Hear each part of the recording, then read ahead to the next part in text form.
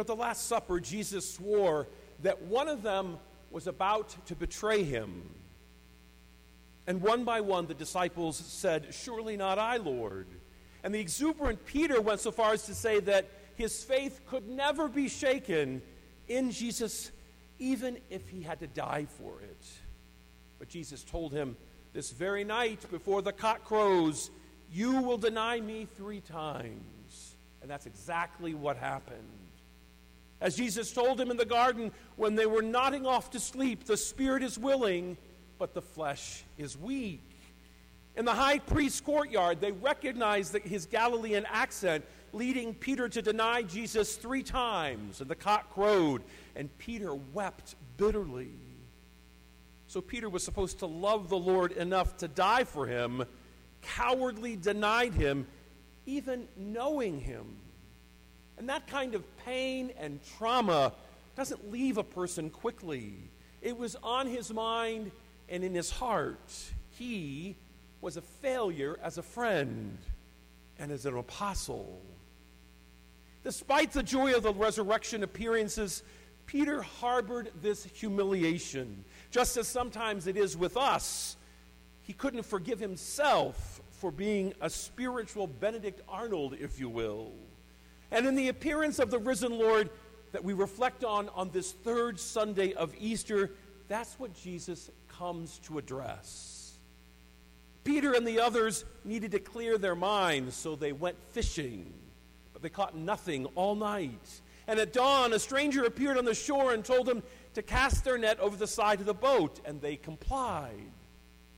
St. John, known as the beloved disciple, recognizes the stranger as the Lord when they hauled in the huge sum of fish. It had happened before. For Peter, Andrew, James, and John were all called by Jesus along the Sea of Galilee. And on this occasion, and the day they were called, they were out all night and caught nothing. I've been there. Totally frustrating.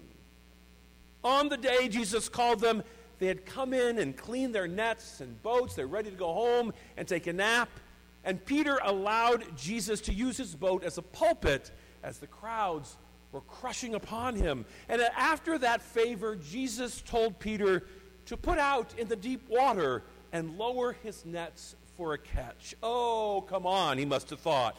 Peter had to be exhausted, out all night working, and everything was clean and put away. And besides, they caught fish on the Sea of Galilee at night in shallow water. And yet this Nazarene carpenter comes along telling him to fish in the deep water in the broad daylight. It made no sense. But because of his docility, Peter said, "At your word, I will lower the nets."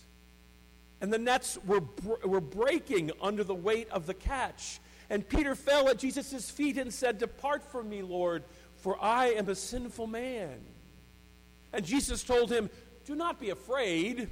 From now on, you'll be fishing for men."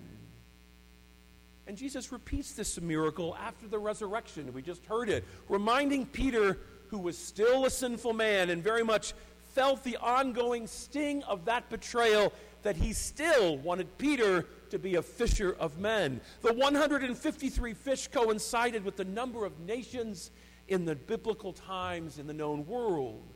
So this mission would encompass every race and nation and would take all of the energy and the strength that the apostles and disciples had. Jesus also rehabilitated Peter through a one-on-one dialogue that we just heard after breakfast. Interestingly, he didn't call him Peter. After all, he had been anything but a rock in the preceding days. He went back to his birth name, Simon, son of John, and asked him whether he loved him. And he gives Peter 3 chances to affirm his love to make up for the 3 times he had denied him on Holy Thursday. There's something deeper going on, which we can only see in the original Greek. When Jesus asks him, "Do you love me more than these?" the word he uses is for the word agape, a total self-sacrificing godly love. The type of love that Peter thought that he had for Jesus.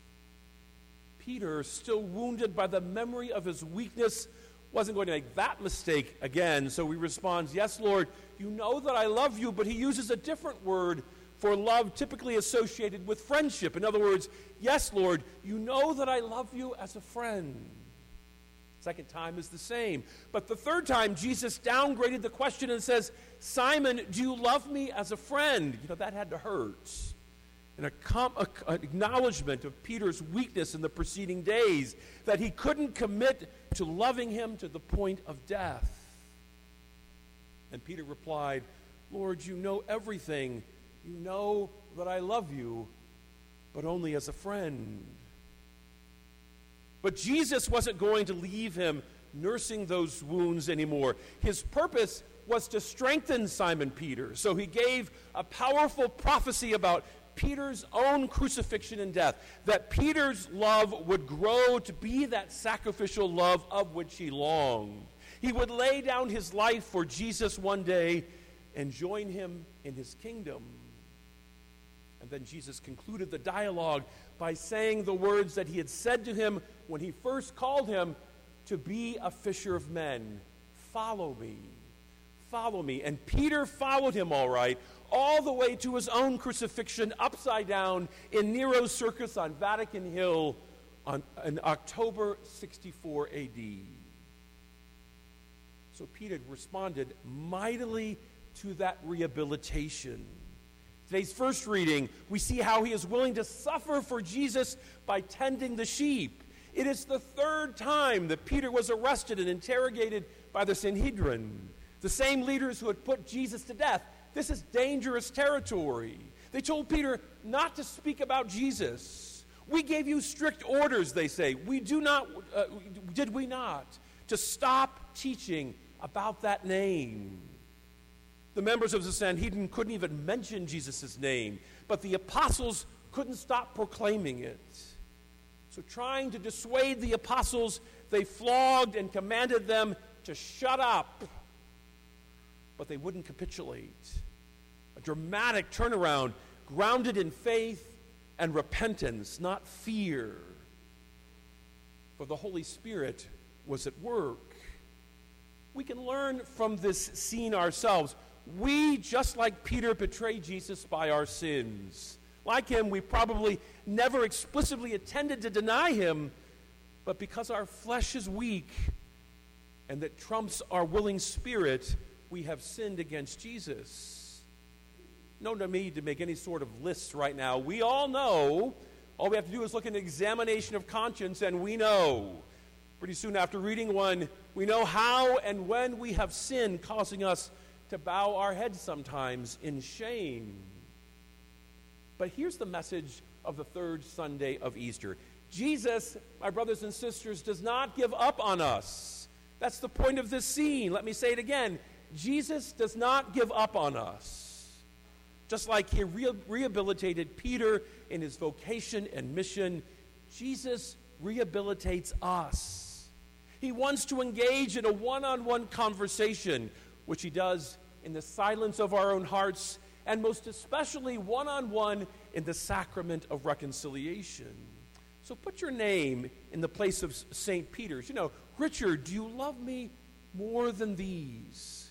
More than anyone else? Do you love me with that total self-sacrificial type of love with which I love you? He reminds us that through our baptism, he gives us the same gift of courage that he gave St. Peter so that we might not be intimidated when others seek to shame, persecute, imprison, flog, or even kill us. We must love Jesus as a friend, but he wants us to love him with a self-sacrificing love that he modeled for us and gives us again and again when we share in his body and blood in Holy Communion.